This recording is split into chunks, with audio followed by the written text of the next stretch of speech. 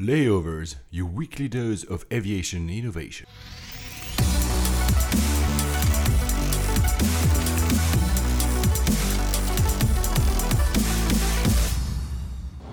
Hello ladies and gentlemen, welcome aboard from the flight deck. This is Paul Papadimitriou. Hello everybody, this is Alex Hunter.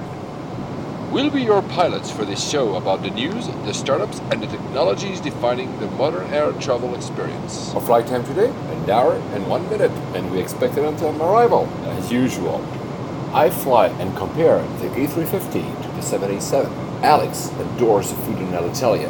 Dubai International has a drone problem, whilst Gatwick has a runway hole issue. Tim Clark sees the end of the good old days of commercial aviation.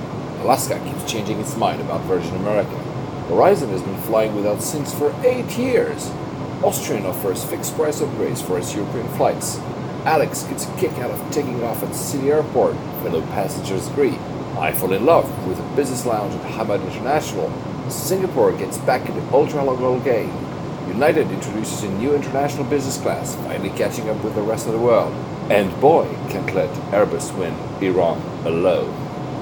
As we reach our cruising altitude, I'm going to turn off the fasten seatbelt sign for you. Now, ladies and gentlemen, sit back, relax, and let's turn on those noise-cancelling headphones. Flight 42 to Doha, Alex. Hey, Doha. Well, that's exciting. Yeah, I'm very excited to hear about this because you sent me some very enthusiastic messages when you were there. Yeah, it's a brand new airport. We'll talk about it at the end and also when I talk about my travels.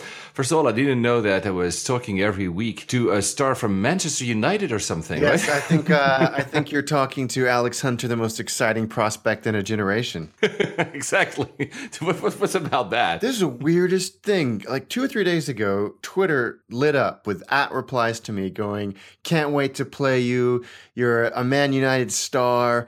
And I was like, what the heck is going on? Well, it turns out that FIFA 17 comes out, the football game comes out in a couple of months, I think. And there's this new story mode where you get to play as like this teenager and you work your way up through a career. And the teenager's name is Alex Hunter. This is epic. It's the weirdest thing that's, I think, ever happened to me because people are messaging me on Facebook and I don't think they get that it's not a real person, nor am I a teenage footballer, you know? But they produced this video with a bunch of famous football pundits in it, and it's like, we've heard so much about this guy, Alex Hunter. It's very strange. And you're also becoming very fast an expert on Sardinia because you went back again. I did. We'll talk about that travel a little bit later, but first, since we almost ended the last episode with that, the Saab 2000 to the Isle of Man with Easter Airways. Tell us about that. You know what? That was fun. I'd never been on a Saab 2000, at least I don't think I had, but it was out of London City, which you guys know is my favorite airport in the world, and I shouldn't say it, but it felt like real flying. 2 prop engines, and you're just tooling around in a very, very short, just like 40 minutes from London to the Isle of Man, and you're never higher than like 23,000 feet, and it just felt like good old-fashioned flying. You felt every turn, you heard every noise, although I should say, considering I was sitting right next to the engine, it was a very quiet airplane, but just fun. It reminds you of what real flying is like. I mean, you kind of get desensitized when you're in a business class suite of a silent A380, 40,000 feet over some faceless country. But yeah, that was fun. I need to do more trips like that just to remember what it's all about. And how was the Isle of Man airport? It will be the 3rd time I've been there. It's a great little airport. Busy, surprisingly busy. There's a lot of regional traffic and some very unusual airplanes as well. How many seats were there in the Saab 2000 to go there? Probably 50 at least. Okay, so it's not that small. It's a 1-2 configuration. Yeah, it was good. We had like full drink service and snacks, and it was Eastern Airways, who are a subsidiary of BA or partner of BA, so it was fully branded BA airplane and uniforms and all of that. Oh, okay, wow. But yeah, no, I was just so impressed with the whole experience, and that type of flying I think is a lot of fun. Yeah, the Isle of Man airport is great. It's small but busy, and there's a lot of private traffic, and I think Aer Lingus and Air Stobart or Stobart Air, BA, Flybe, and a few smaller independent cargo and passenger flights out of there as well. And a lot of private planes as A well. lot of private planes because Isle of Man has a aircraft registry. Yeah, and a generous tax system, which is also why some very wealthy people live there. Yeah, you do. You get a lot of you do get a lot of pretty interesting people. But there's an airline that operates out of there called Van Air, and they're a virtual airline, meaning that it's just a brand. They don't actually own any airplanes or anything like that, but they fly the LET L410 turbojet aircraft. You ever heard of that? No. Yeah, neither had I.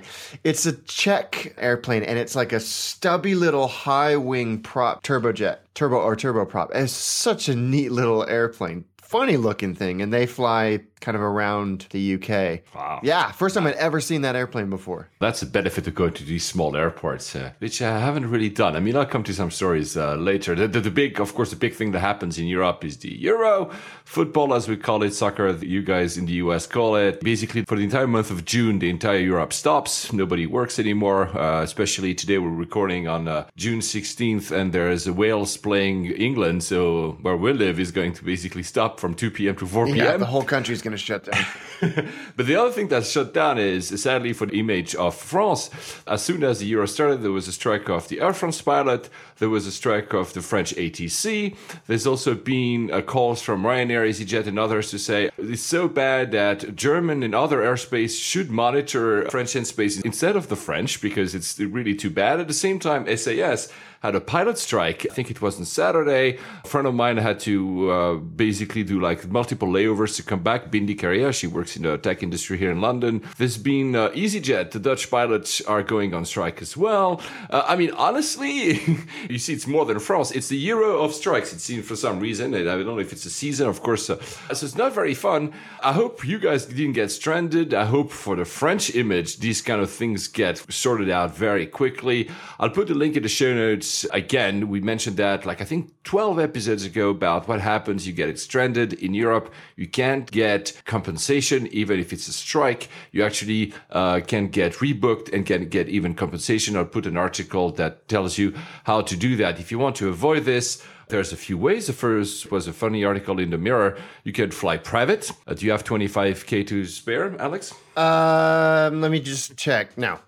But actually, this is quite an interesting article because it breaks it down by person. When you look at that, actually, it's pretty affordable. They were looking at if you could lease a Embraer 145, which has 50 seats in it, and that's around 18 to 20,000 pounds. But that's only like 400 quid a person. Yeah. Which, why not? Why not? The other way we could do that is, and you've spotted that, we could bid, $300,000 to own an ex-Virgin Atlantic 747-400. Did you bid? Is it weird that for longer than a fraction of a second, I thought, you know what, I need to find a way to make this happen.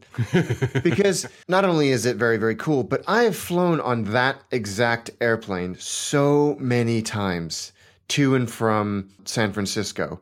It's Lady Penelope, which is one of the older 747s. But yeah, it was on eBay for $300,000 US, and it didn't have any engines. They always take the engines off. But it's still painted.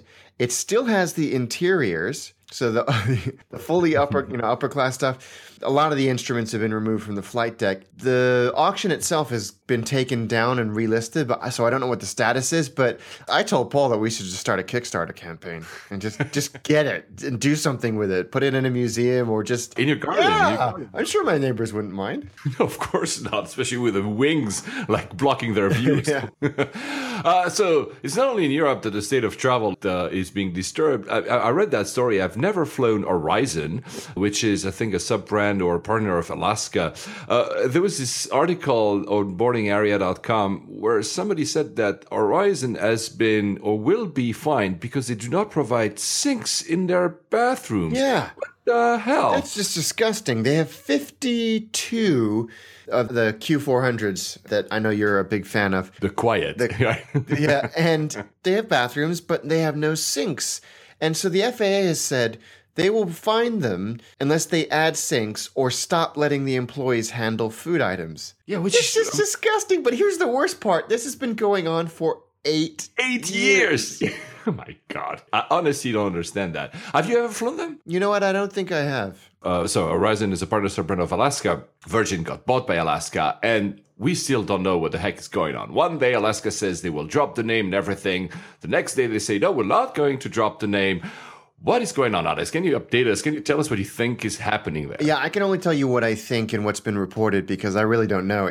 I think they're really struggling with this decision. There was an article in the Juneau Empire. Juneau is a city in Alaska that suggested that the Virgin brand was going away completely. They've since retracted that statement and said that it was an error for them to suggest that the Virgin livery would go away or they were dropping the Virgin name, and no decision has been made. And that has been furthered by an article that came out yesterday, an interview with the Alaska Airlines CEO, Brad Tilden. He said in a speech that they might keep the Virgin America name running indefinitely and have it as two separate airlines in the same airline group or two separate products in the same airline group, and pointed to Europe as examples of how this happened, and Asia with Cathay and Dragonair, things like that. Although we've seen Cathay bringing Dragonair closer to the brand. He has even said, and I quote, "It is the thing I'm losing the most sleep over with our merger."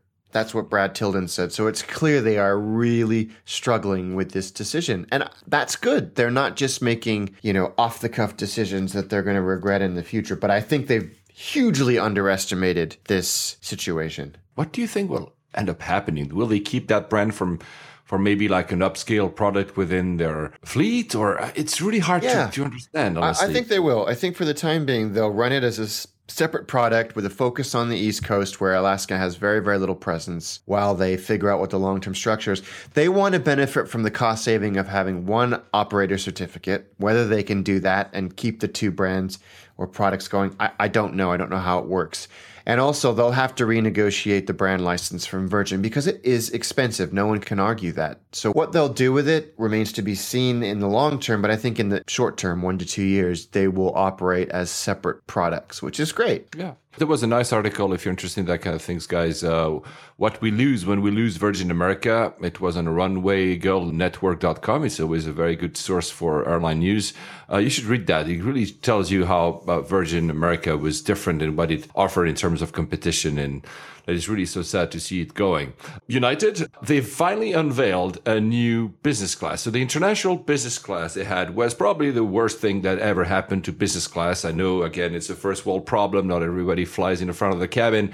Whilst everybody else was doing live flight seats and kind of to find, ways for you to have more privacy, they just took as many seats as possible. You were even like looking back, and there was like a section in the middle where there were 4 people next to each other. So there was no aisle access. You could have 2 middle seats in the middle of the plane. It was really horrible. They've unveiled a new product called Polaris. It looks pretty good, actually. Yeah, they've kind of caught up with the rest of the world. It's nothing spectacular other than... No, it's not. But, like you said, they caught up. I mean, of course, the rollout is said to be extremely slow. Yeah. We don't know how long that will take. Some people say 3 to 5 years. So it's not like as if by next year you'll have all new airplanes. It's the reason I'm going to say it. I mean, I don't have a hate towards United, but it's the reason I don't fly them. And again, I'm a status holder with the Star Alliance. They will partner with Saks for the amenities. So they're really trying to do something much better. I also heard that apparently a lot of people in the US are complaining. If you are already a status holder in the US, you have, special lounges. They will rebrand some of the lounges as Polaris, the same name, which, by the way, is a very strange name, but why not? It's a strange name, isn't it? They will rebrand those lounges, which will basically mean that some of the lounges that were more exclusive would become less exclusive. You'd better basically check on the United websites and all the forums where actually these flights will happen and where these lounges will be done, because it's a bit unknown for the moment. I will say, though, that having been a few times in the lounge at Heathrow, the United lounge at Heathrow, it's fantastic. So not everything is bad, and I hope they're going the right direction. Talking about United had announced a flight from San Francisco, their stronghold, to Singapore. Not even 4 months after this announcement, Singapore Airlines saying, you know what? We're going to compete with you on that one. I don't know if you've seen that news. I did. My memory might be fuzzy, but I thought a long time ago they did it. Yeah, they had that. They're restarting it. And they were saying, it's like the route to New York. Singapore's stance was, we're going to wait for the A350-900 ultra-long-haul aircraft to restart this route to San Francisco and a route to Newark. Apparently, because United is doing that route, they will start by October, and they will only use a regular 350. Might mean that they will not fly with the full load of passenger. Interesting, right? That is interesting, and I think there's a lot of instances where that happens anyway, especially out of places like Denver and Johannesburg in the summer, where they're high already, and with the temperature reduces the capacity of the airplane to lift. But it's an exciting development, and I think it really is showcasing how extraordinary the A350-900 is and the A350 platform in general. Yeah. And you've been on it, and I hate you. Yeah, well, I'll talk about that in a minute. Yeah. First, probably the person I respect and we respect the most in the industry, Sir Term Clark, was interviewed by the FT, by Financial Times. For those who don't know him, he's the chairman and CEO of Emirates Airlines. And that's a very interesting, it's a small article. I really encourage you to read it because you can see that, Emirates, along with the other Middle Eastern airlines, are often accused of going very plush with, these products that nobody can afford. And that article is very realistic in a way. It says, you know what? It's the end of the good old days. Basically, Emirates is now thinking about introducing a premium economy product. They're thinking about maybe reducing the number of first class, even like removing it, like as they've done in the recent 380s. Because they're seeing that corporates are not paying always for the premium cabins, that the amount of people that are ready to pay for that is also probably reducing, and that it's just have to go along with the times. So that's actually a reality check. Yeah, it is. It's kind of a shame. I like the way he puts it, that it's the end of the good old days. And it's true. I think the business class product, I think they found the sweet spot of cost and luxury. But I do agree. It's really, and that's not exclusive to Emirates either. I think a lot of, not just the Middle Eastern airlines, but Asian and some European airlines have figured that out. But yeah, these crazy first class products that are sort of first class plus, where's the market? I mean, like you said, the corporates aren't going to pay for that. And then you're starting to move into private jet territory, as we've just discovered. Those costs are coming down. So he's a smart guy. He's looking at this strategically and for the long term, and not just into some regional pissing contest for product. And probably if you look at other airlines, ANA, JAL in Japan, or even BA or Lufthansa, they have first class, but in a very few selected routes, the very high yield routes that they know people will pay for that. It's true that Emirates had this feeling that you had first class everywhere, basically. I mean, not everywhere. You've experienced that yourself. You've seen some of the 777s that don't have first class, but it looked as if they had a 380 and often enough a 777 with first class. And I think what will happen is we'll see, like other airlines, they will reduce these first class to only the routes where it actually really makes sense. And they will introduce, which is a great news. If they really introduce premium economy, I think it's great news because I think this is a very good product for people that want a little bit of extra comfort while not having to pay $5,000 to get a seat. So yeah, exactly. It's nice to hear that from someone as respected. And it's not because he's down or whatever. It's a reality. The forecast is passenger volumes will continue to grow despite a weak global economy, but airfare is expected to fall 7% this year. Wow. Will remain depressed. It's just a reality, so they adapt to realities, which is another nail in the coffin of some people who say, these guys are just subsidized and that's it. They are actually a real airline. Since they are the biggest buyers of A380s, two small news about the A380. There was the Innovation Days of Airbus. It's an event they do. We weren't there.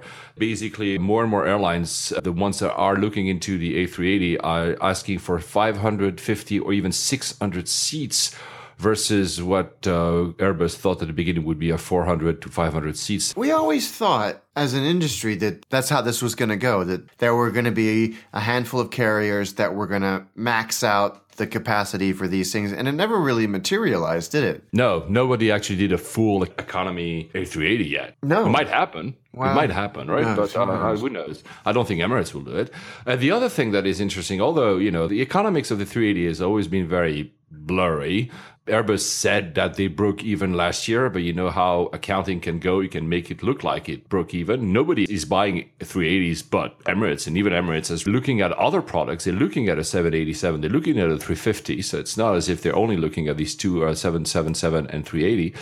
And apparently Airbus is cutting some A380 costs by shifting the overheads to the 320 program. So basically that's almost an admission that a 380 is not working, right? Yeah. It's also, I think, the success or the continued success of the 320 has caught them by surprise as well, which is great. I'm a big fan of the A320, but it's really just skyrocketed in popularity recently. They're going to deliver 650 of them, or I should say 650 A320neos and A350s in this year alone, which is staggering. And they're producing 60 a month in a couple of years. That's crazy. And I think that really caught them off guard. So I think if they can do this right and shift the waning demand for the A380 over to those two newer lines, then they may get away with it. But yeah, you're right. It does reflect a continued lack of interest in the A380.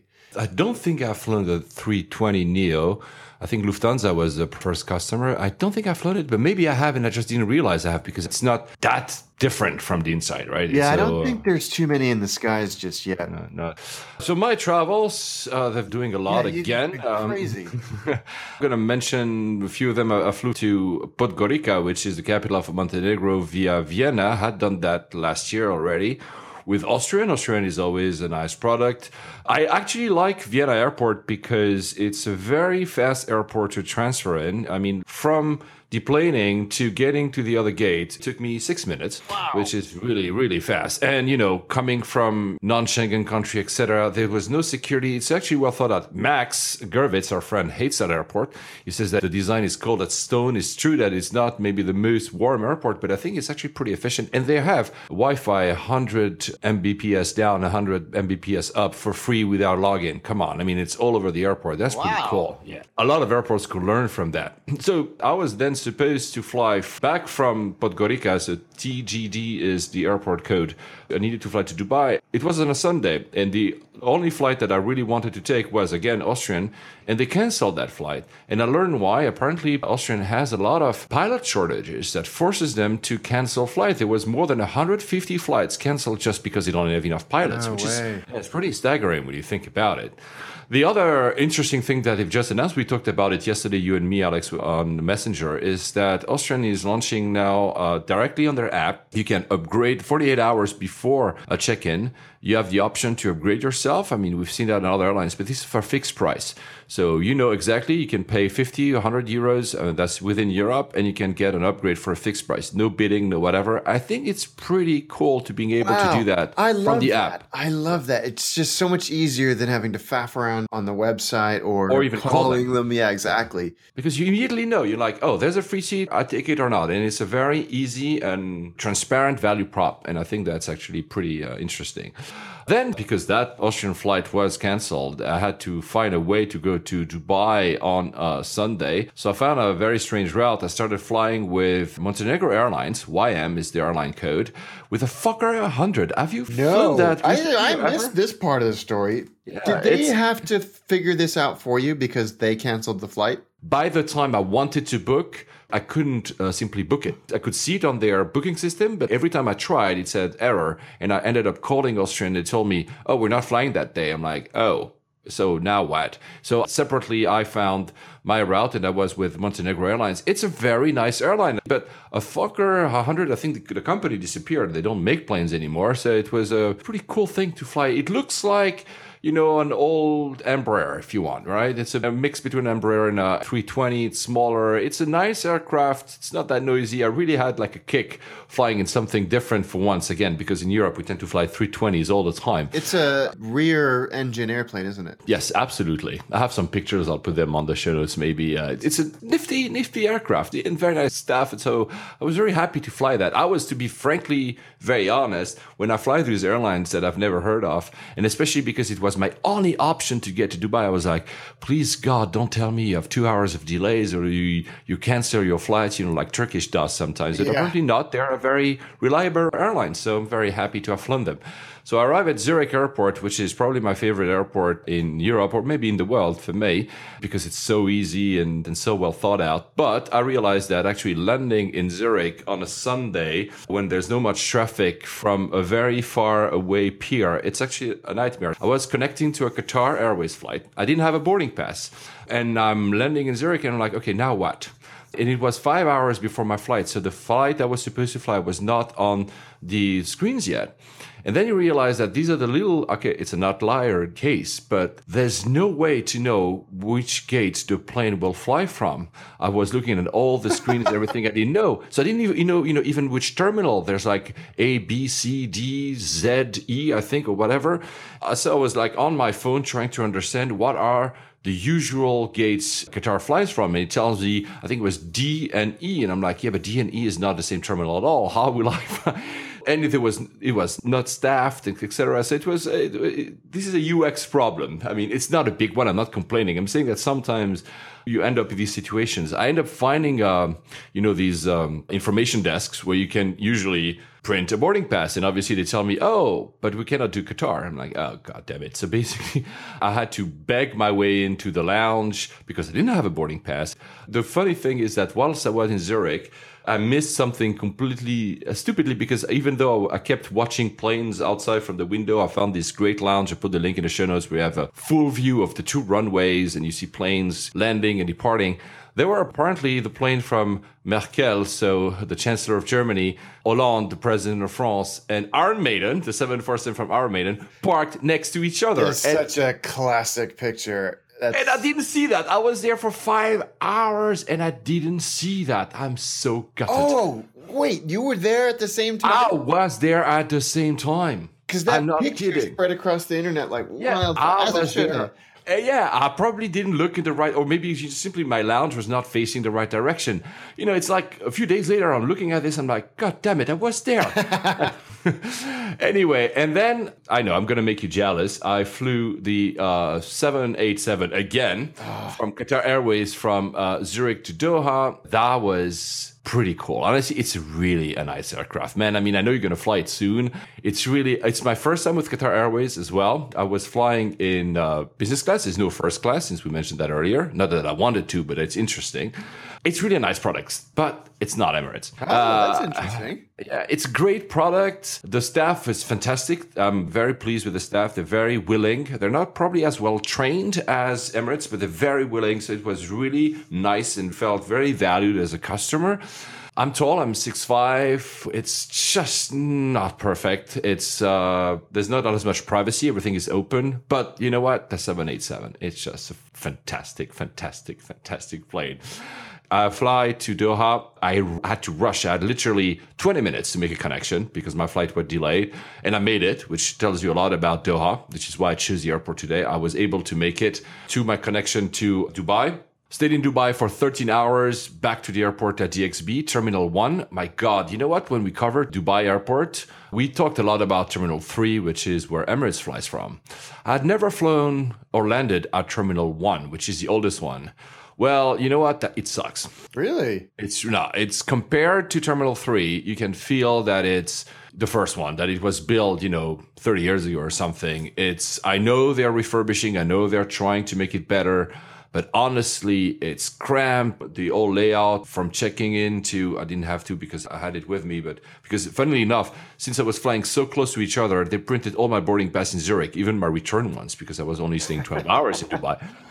Everything is cramped, passport control, the queues, they're like, oh my God. So it's not a great experience. Terminal 1 DXB. So I understand people that were telling us back then, oh, but I didn't like Dubai. Yeah, fly from Terminal 3 and the new Terminal 4, which we haven't seen, but Terminal 1 is not that great. I flew back Dubai to Doha. That was with a 320. Nothing to write home about, but very nice. And then I had 5 hours in Doha. So I was able to visit the airport. I'll tell a little bit of the story at the end. Great. But man, the best lounge I've ever seen in my life. I mean, the lounge in Hamad International, which is called, if I remember correctly, the Al Murkhan Business Class Lounge at Doha Airport. I've sent you some pictures. It's the most majestic, monumental lounge I've ever seen in my life. Wow. It's probably, I understand, some people will say it's a bit in your face, but it's the design of that airport, but the design of that lounge is just staggering. The ceilings are at least 25 meters high, and some even higher at some point. There's a sandwich bar, there's 2 restaurants, there are many areas. Each seat has its own tablet. You have quiet area, family area, games area with PlayStations and foosball. I mean, they thought about everything. It's, Alex, just for that, fly Qatar Airways and do a layover there. This lounge, I like design, I like modern architecture, so probably that's also why I was, impressed more than maybe other people. But this is something that I've never seen. Of course, they have, again, and some people will tell me that, yeah, they have a lot of money and it shows. Yes, indeed, they do, and it shows. But man, this lounge, wow. Honestly, wow. I've rarely seen something like that. So just for that, guys, if you have the chance, get and Alex, do a layover in that lounge. I will, and I've seen quite a few Qatar Airways business class fares on sale recently. So. Yeah, they always have very good sales. Actually, my ticket was a sale one. I was able, which is why I chose Qatar Airways, because I don't have status in One World, which, American Airlines and BA. But I flew them because they were a very good price. People know, listening to us, that I usually fly Emirates. So yeah, and I wanted to try, and that's my next step. That's the jealousy of you. I wanted to try the 350, the Airbus 350, and I did. On the way back, Doha to Munich. See, I was supposed to fly to London, but I flew to Munich on purpose because they had the 350. Oh my God. Yeah, it's a great aircraft. You know, Alex, the 787 and the 350, when you step into these planes and when you fly them, you understand they are like 2 generations ahead. They are the newest aircraft. You can feel it from a lot of the, the humidity levels. We talked about that in the episode with Mark, the quality of the sleep, etc. There's something to it that makes you, these are really fantastic aircrafts. Now, the good thing is I was able to compare exactly the same product, Qatar, both ways. So it's not 2 different airlines. So it's really the same product. In terms of the seats, I didn't see any glaring differences. So it's really the same product. It's an unfair comparison because the 350, as you know, is bigger than the 787. The one I flew, I think, was the 787-8. If you talk about a 787-1000, then it would be almost comparable to the 350. So these are 2 not exactly the same size of aircrafts, right? The 350 is a bit bigger. It's larger, so you have more room inside. The panels are very well done. The lighting is extremely well done. All they talked about, the Airbus, is actually real.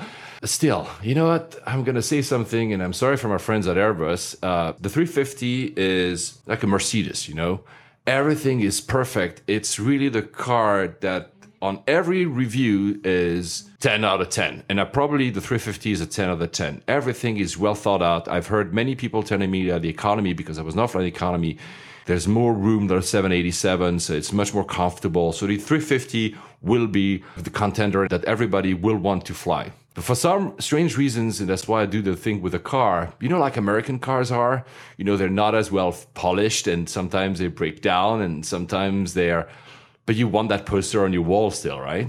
You want the Corvette on your wall, and you don't want the Mercedes, right? This is exactly how the 787 feels like. It's not perfect. The vents, for instance, are plasticky, whereas the ones on the 350 are perfect. The windows, the shading on the 787 that you can do electronically doesn't work perfectly. It's almost like sometimes frustrating. Whereas on the 350, you have the normal shade that you do manually. But you know what? For some reason, the 787 has a je ne sais quoi that is, the Corvette versus a fantastic Mercedes, a fantastic BMW. I don't know why, and I'm sorry for my friends at Airbus. Everybody will hate me there, but the 787 it's the car you want, although everything inside you tells you that the other one is better. I also heard, and I think I've seen some pictures to quantify this, that the tail camera, or the outside cameras that you get are better on the 350. They are. It's amazing. The angle probably is bigger than I've seen on the 380, which is the other aircraft that has the tail camera. You can see the entire aircraft, probably because the 380 is so big that you feel that you don't see the entire aircraft. But it's a fantastic aircraft. I will fly it. I mean, only Finnair and Qatar Airways basically fly it for the moment. But there's something about a 787. So they're uncomparable. They're comparable at the same time. It's unfair. But man, there's something about a 787 that I didn't feel in the 350. So please, Airbus, prove me wrong and fly me again in the 350. Very quickly, the safety video of Qatar Airways is really funny. It's done with Barcelona, the football team, since we're in the Euro. It's really well done. I put the link in the show notes. I think it's one of the most clever I've seen. I really had a kick out of that. Interestingly, since we're talking about Qatar, let's take two stories. Have you seen that story with Delta and Qatar Airways? Oh, God. It's just... What is that? Tell us about it. It's the most childish high school thing I've ever heard in my life. So back at the beginning of this month, Qatar Airways launched their new service to Atlanta, which obviously is Delta's home base. And Delta have been very vocal in their hatred of Qatar Airways. They've done these thinly veiled billboard advertising campaigns. They've just been really childish about it. And when their 380, the Qatar Airways, landed after a 14-hour flight, there was conveniently not a gate available for them. And this airport handles 100 million people a year, but there's only one gate that's capable of handling the A380. And that just happened to be occupied by a Delta airplane, and they were a little busy. There's something they could do about it. So they had to tow it to a remote parking area and put all of these VIPs onto buses.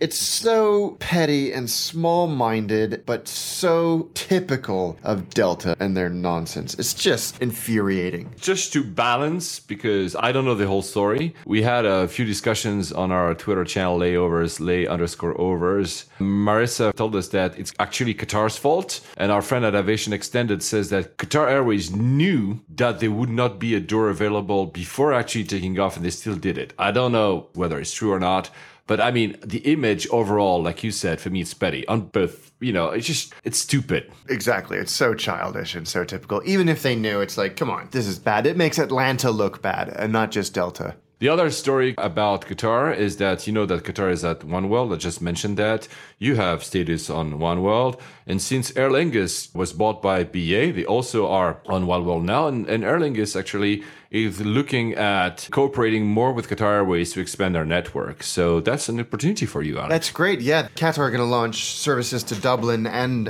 Vegas as well. But the Dublin one is great for Aer Lingus, obviously, because it then connects to their regional network. Since Aer Lingus have joined IAG and, as a result, OneWorld, it's really opened up a lot of doors for them. So I'm excited for the future of Aer Lingus, who are an airline I have a great deal of fondness for. I like them a lot. I was very frustrated because Aer Lingus still has its lounge in Terminal 2 in London Heathrow, Terminal 2 being their Star Alliance terminal. And, since I always want to switch lounges to see something else because I don't want to go always to the Lufthansa one, I didn't think twice. And I just enter there and say, hi, can I? And they looks at me and says, no, we're not with Star Alliance. And I'm like, are you kidding me? Oh, yeah, you were bought by IAG. So I would never be able to try that lounge. Apparently, it's a very nice one if you guys ever try it. By the way, if you want to know where the 787, the 350, and even the 380, all these aircraft fly to and from, there's routesonline.com has a very nifty list. This is how I was able to find, I wanted to fly the 350. I knew it was flying from Munich. Actually, the Qatar Airways website is well done because it provides you with that information. But if you really are into flying a specific aircraft, it's being updated every time there's a new route coming up. So it's nice. You should try that, Alex. By the way, a shout out to our friends at Airliners, because you showed me yesterday they launched a new website. Yeah, I was going to bring that up. It's obviously typical of any website relaunch. People are up in arms about it, but it's good. It's really good. It's made it a lot better. You can actually use the thing on a phone now. That's what I was about to say. So then when I arrived from Doha to Munich, I arrived for the first time as well in Terminal 1, which is a non-Lufthansa terminal, and I had to transfer to Terminal 2, which is the Lufthansa terminal, because then I was flying to London, obviously. Oh my God. We said, you and me, that it's a great airport to connect. Well, when you do that, it's not that great. There's one bus that does the actual connection between the two. And supposedly it's every 15 minutes, but it's not. There's a security. Imagine you have a lot of people from my flight were going to that bus and there were one single person at security. They didn't even have the right material to swipe you. So every time they wanted to swipe you, they had to call someone. I mean, Munich has work to do on that. You can see that they're putting a lot of good stuff on Lufthansa, but Terminal 1 might not be as well. So you see, I criticize my own thoughts because I was always saying Munich is so great. There are still some stuff to do. Anton, our friend, tells us that since we talked about last episode that Singapore Airlines and Air France were thinking about doing some type of alliance, he's almost pissed off at saying, does it really matter? We try to get all these miles with a specific alliance if those guys start to do like their thing on their own. And are we doing all that for nothing? So are we doing all that for nothing, Alex? It doesn't feel like that. He also says that his best experience ever, since we mentioned Anthony Bourdain on the last show, was actually with Lufthansa. I think it was a Corsair meal, he said, from Munich to Boston. And So he has discovered the trick. Yes. Which is don't order off the menu. Exactly. If you order a kosher menu or halal or vegetarian or anything like that, it's usually made at a much smaller scale, sometimes even one-off, and it is invariably better than the stuff you'll get otherwise. By the way, Qatar Airways food, very good. You'll actually enjoy that, Alex. Yeah. So then another trip. I flew Swiss again, London, Zurich, Athens. Nothing to write home about. I really love Swiss. 320 is all the way. But the interesting bit is the way back. I did this time Athens, Munich. Again, Munich. See, now I told you last episode that Munich will overtake Frankfurt as my hub in Germany. It has now officially. There was something that was very interesting in the Athens to Munich leg. I enter in the plane and I see a little new sign that I'd never seen in any. It was an A321. I'd never seen in any Lufthansa plane, which was a little triangle and says entertainment. And I'm like, okay, maybe there is actually in-flight entertainment in that, or something. I don't know. It was the first aircraft I did with them where they were streaming entertainment to your tablet or phone. Wow. Was that Wi-Fi then? Yes, you log on to a specific Wi-Fi in the plane and you get entertainment. So the sad thing is we were taxiing. They tell us if you want to enjoy the full capabilities of the entertainment, you have to download the app. And I'm like, oh God, I don't have time to download the app on my phone or iPad. So I was not able to test the movie selections and everything because you have to have the app. So which now, by the way, guys, when you book Lufthansa, check if that little sign is there because that means you need to download the app, which is very interesting because then on a flight, which is not even 2 hours from Athens to Munich, you could have a full IFE. But I did still try whatever content I could have without the app. And that was two things. There were all the newspapers, very nice. But the second thing, you would love it, the live map on my iPad. Nice. My God, it's fantastic. The map is almost better than the random app you get on every flight, which is just displayed on the screen. It's really, really nice. And it's really ultra precise as well. You can zoom in, you can know what's under you, etc. Really cool. But you don't have internet. On that flight, I didn't. The Wi-Fi network created within the plane was only for these entertainment purposes. But that's the future, isn't it? This is what everybody's going to do. Now I get it. And I didn't even try the whole movie, whatever. But now I get it. It's the first flight I ever tried that had this, and really I loved it. The other thing about Lufthansa that was amazing, you use that as well, Alex, on your iPhone. You use probably, the wallet boarding passes, yes. Right? Lufthansa is the first ever airline that I've seen that now has live ones. They keep updating themselves. Nice. If it the seems gate like such an opportunity. If the gate changes, your boarding pass changes, which seems so natural and logic, but no. Yeah, so kudos to Lufthansa for having done that. I also mentioned, I think a few episodes ago, that when I was in New York, I was able to try the VR app Lufthansa at an event. You can download it on the App Store on iOS if you are interested. So if you have like this cardboard, VR thing you want to create with your phone, you could actually be in a Lufthansa flight for free. Now, since we're talking about Wi-Fi, usually it's really slow, right? Yeah, on planes, it's excruciating. And apparently now Netflix might become a possibility. Yeah, this is interesting. It's GoGo, who have had a rough couple of years, but they seem to come out on the other side in very good shape. And they've launched this 2KU satellite-based service. And they claim it's 8 times faster than the older air-to-ground services that they've used for a lot of the American systems. But Aeromexico customers, exclusive to Aeromexico right now, can stream Netflix with no problems, which is pretty amazing. One of the reasons I don't have Netflix is because, I'd rather have systems where I can download something. Whereas Netflix, you have to have a constant. So for me, it's useless in a plane. You think that like 200 passengers can watch Netflix at the same time? Really? They seem confident. I mean, I think that they realize that that's not going to happen. But the quality of the streaming seems to be very, very good. And it means that American and Delta, who are already existing GoGo customers, will be adding the 2KU service to the vast majority of their domestic services, domestic fleets, which is great. Do you have often Wi-Fi in a plane in Europe, though? No, only traveling internationally have I had it. So JAL, Emirates have offered it. No one else. No, certainly no one regionally. Yeah, that's strange, right? I mean, it is strange. Some routes in Europe already like 3-4 hours. So you see me. Yeah, absolutely. No, Let us know if you guys have ever been on a European flight that's had Wi-Fi and who it was, because I'll immediately start flying them. Apparently, that same GoGo 2KU Wi-Fi service will be offered on British Airways flights soon as well. Long-haul flights only, 70 Mbps broadband, which is not too bad. That's great. I'll believe it when I see it. Have often been very slow to adopt these types of technologies, and that's fine. You want to see if it's proven and all of that, but they have a big, diverse fleet. This is going to take a while.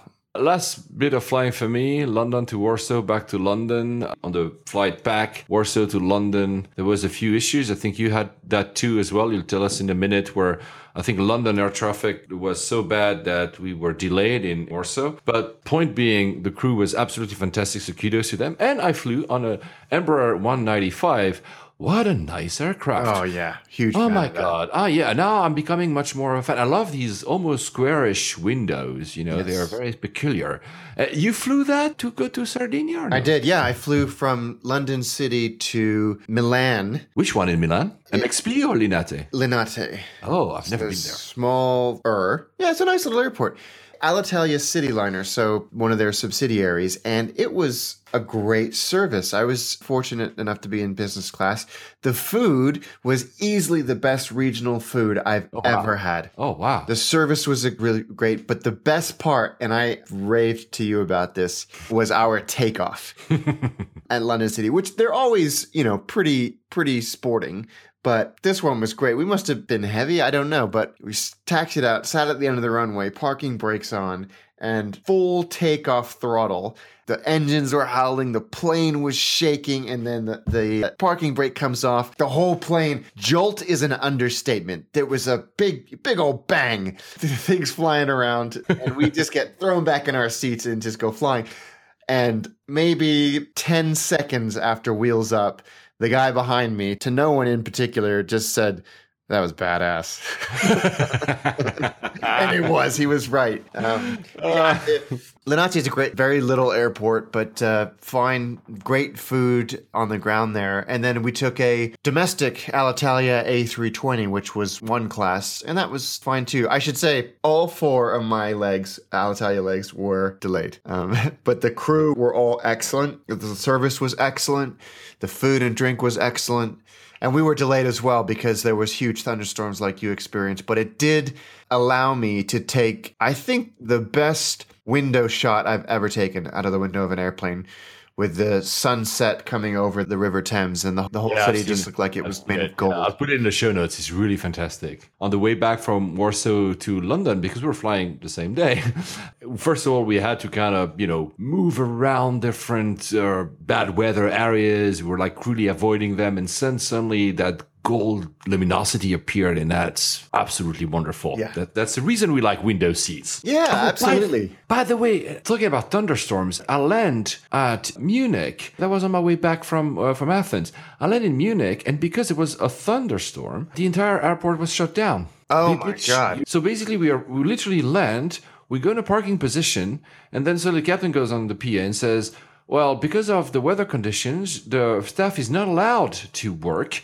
probably because, the risk of lightning. Yeah. So, and 2 minutes later, it comes back on PA and says, okay, right now, don't worry if you have any connecting flights, which I did. The entire airport is shut down. It stayed shut down for almost an hour. So we were in the plane. It was fine. I mean, they gave us water and whatever, but wow. That's crazy. You sent me a picture of the weather satellite imagery, and it was pretty intense. Yeah, absolutely. It was huge and red and menacing. People were not angry or whatever because, it's out of, it's act of God or something, right? You cannot control the weather. Yeah, but it's you can't get mad at anybody. Really, really impressive. So Embraer I just had the first slice of the E2. Have you seen that one? It looks great. It looks like a little mini Dreamliner, doesn't it? Yeah, you told me that. That's a perfect definition. A mini Dreamliner. I loved it.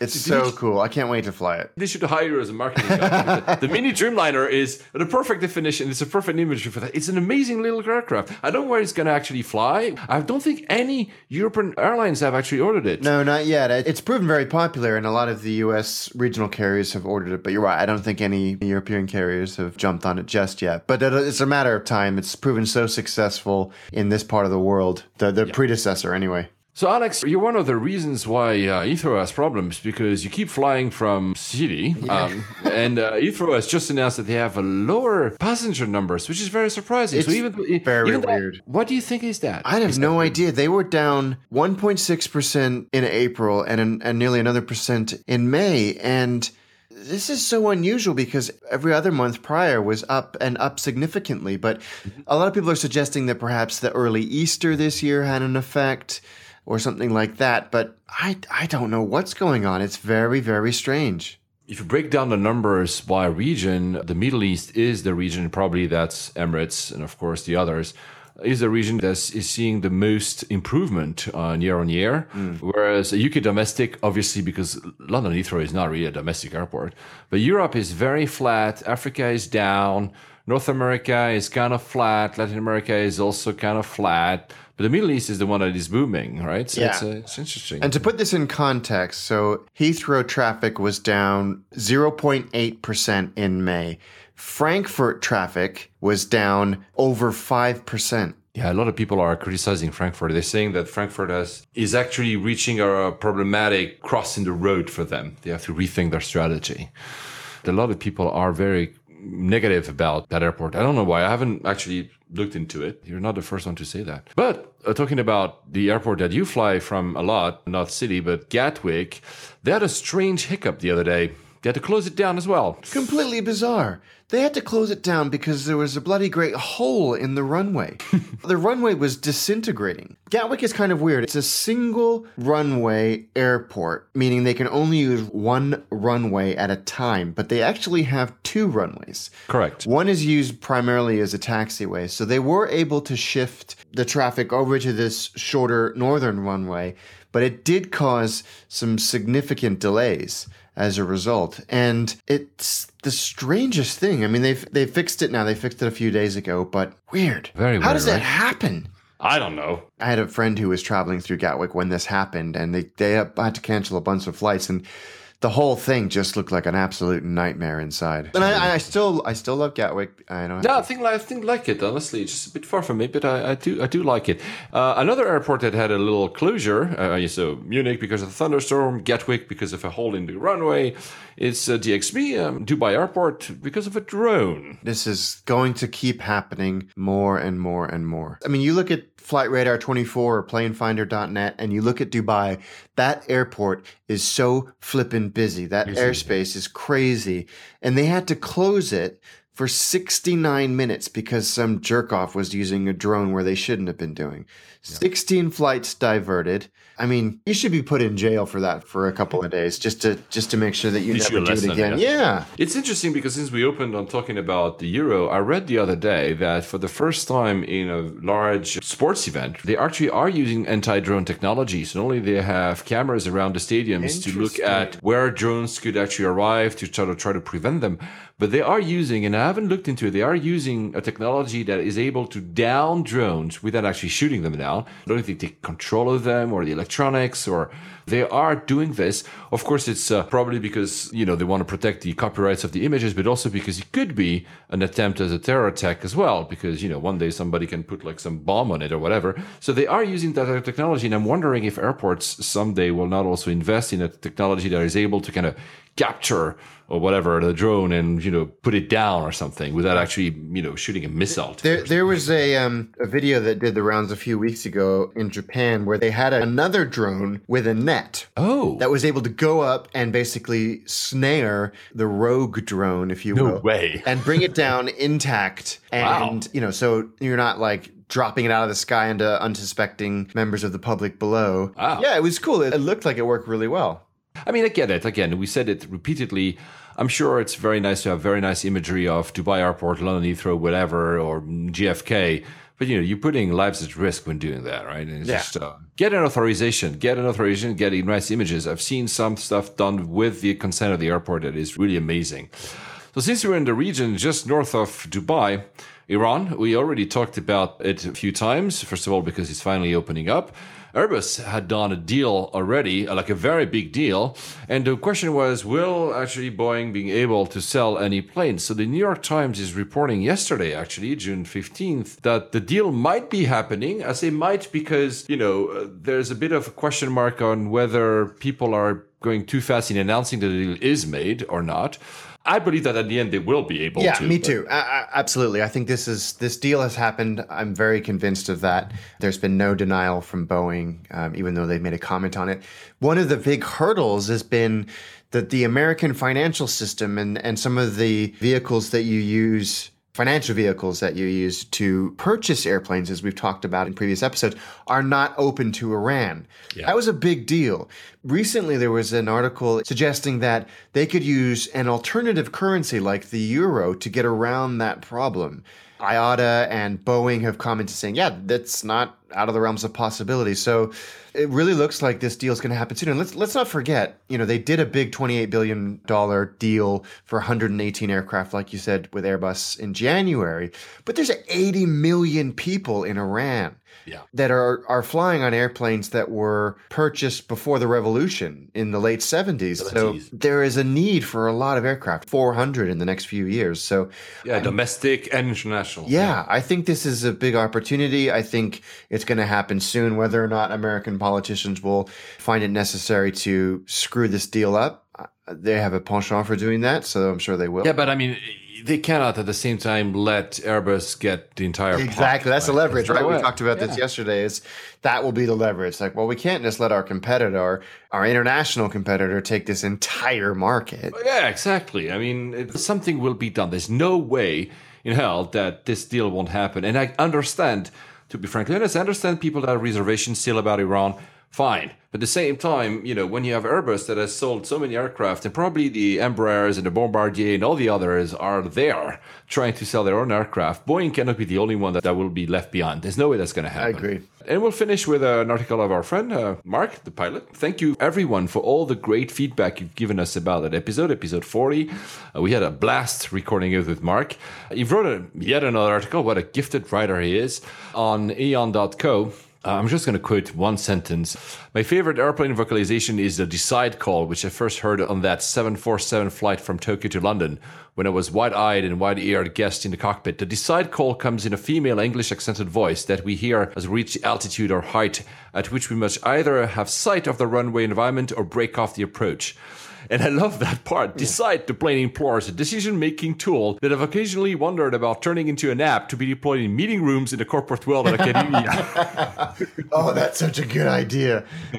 Make your mind up! And he talks about all these voices that are heard in the cockpit, and I really loved it, right? It's really nice. It's a lovely article, and I want to echo Paul's thanks to Mark, of course, but also to all of you for your comments. It's proven to be one of the most popular episodes that we've ever done, so hopefully we'll have Mark again in the future because we really enjoyed our conversation with him. We did. So, Hamad International Airport, Doha. So Doha was, until not even 2 years ago, another airport, which was really next door. Doha, now it's called Hamad International Airport. It was my first time, so I've never flown in the other airport. Have you ever been there? I've never been to Doha. It was formerly known as New Doha International Airport, now the Hamad International Airport. So as I said, very impressive piece of architecture. It's really majestic and monumental as an airport. It's not completely finished. It's still being built, but I mean, you don't see it. It's not as if being built in front of your eyes. It's a really, really impressive airport, to be honest with you. And there's a lot of little things that you see that have been thought, I guess that's the good thing when you have the possibility of creating an entirely new airport. You have all this expertise from all around the world, from people like your father, Alex, by the way. They will, say, we've seen that this doesn't work in so many airports, you should do it this way. There's one thing, for instance, very small, but so clever. When you are in the main part of the airport, before you have the gates A, B, C, etc., sometimes in some airports, I mean, unless you're very used to, like you and me, where some airports we could even walk there with our eyes closed, sometimes you're wondering, where should I go? It happened to me in Zurich, as I told earlier. This one has these big, massive signs. They're not even signs. Like the A is not just gate A as a sign somewhere. The A is almost embossed in the architecture to tell you, guys, this is where A is, and this is where B is, and this is where C is. So it makes walking there very natural because you just look in front. You don't have to look for a sign. your head registers a big A, and you know that A is over there. I don't know if I can explain that correctly. No, absolutely, I get it. These are the little things that, again, probably because it's a new airport and they've had all these great expertise from international other airports and what they've learned, it makes for a very quite easy airport to navigate. Of course, it's very impressive. There's this, I don't know, teddy bear in the middle of it, which is very strange. A lot of people, if you just look at Hamad International Airport on Instagram or Flickr or wherever, you'll find that it's a yellow teddy bear that is gigantic that sits in the middle. It's quirky. I kind of like it, actually, because it kind of balances the very majestic, almost too serious tone of the airport with little quirks like that. So it's a very, very nice airport. I mentioned earlier, so I'm not going to repeat that lounge. I hope that some of you will have the chance to go to that lounge. Of course, you have to fly Qatar, and of course, you have to fly business class, but it's one of the best. Again, for me, it's the best lounge I've ever been to. But the entire airport is really well made. You can feel still that it's not finished because I think they have not enough gates yet. We had to wait a little bit for a gate to free up, but it's a fantastic, fantastic airport. If you like architecture like I do, it's worth taking a look. It goes pretty much everywhere. Of course, thanks to Qatar Airways, you can go anywhere. Like Alex said earlier, lots of good deals in Qatar. Is it a good airport for layovers? I would say yes. There's a lot of seating as well. You can seat around, whatever. The city is literally next door, so if you have a long layover, you might as well go to the city instead of staying to the airport. But it's really made for that. All these airports in the Middle East are made for connecting. You land to Qatar and then you fly somewhere else. So they're really made for you to spend some time to buy stuff. There's a lot of shops. It's a nice airport. So I encourage you to visit it. And I hope, Alex, that you will be going there shortly. I want to go there. And, obviously I spent like 4 or 5 episodes humming and hawing about whether or not I was going to fly on Qatar on my epic Asia trip earlier this year. Obviously I didn't in the end, but I still really want to experience the product, especially because they're a One World member. I think the airport will be able to handle like 100 million passenger a year. So it's really it gives you the size. And like you said, if you're a One World member, they have very good prices. Look, I have gold status on Emirates and I still flew there. Of course, I wanted to fly the 350. I'll admit it. But at the same time, the prices were very competitive. So really worth a shot. And the airport is beautiful. There's a lot of water. Even the airport itself is designed like as if it was water. It's on reclaimed land. It's smart, honestly. It's smart. I understand people would say, yeah, but Qatar has all the money in the world. Yeah, probably they have. True. But it doesn't preclude you from enjoying the airport. This is a very, very nice airport built around this Oasis theme. I'm sold. Do it, Alex. Do it. I know you're going to fly. So are you flying soon somewhere? I am. I am going to California, San Jose.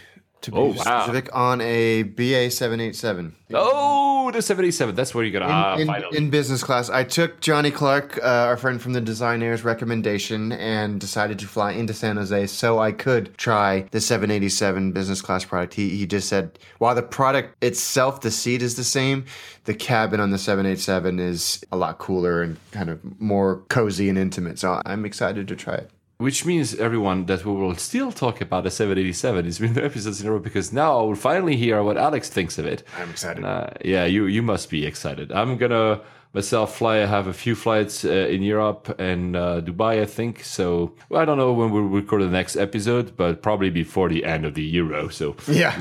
I'm not going to ask you who you're going to support because otherwise we're going to have like people like shouting at us. Alex, on that, safe travels. Safe travels, guys. On behalf of Layovers and the entire crew, we would like to thank you for joining us on this podcast today, and we're looking forward to seeing you on board again next week. Flight attendants, please prepare for landing.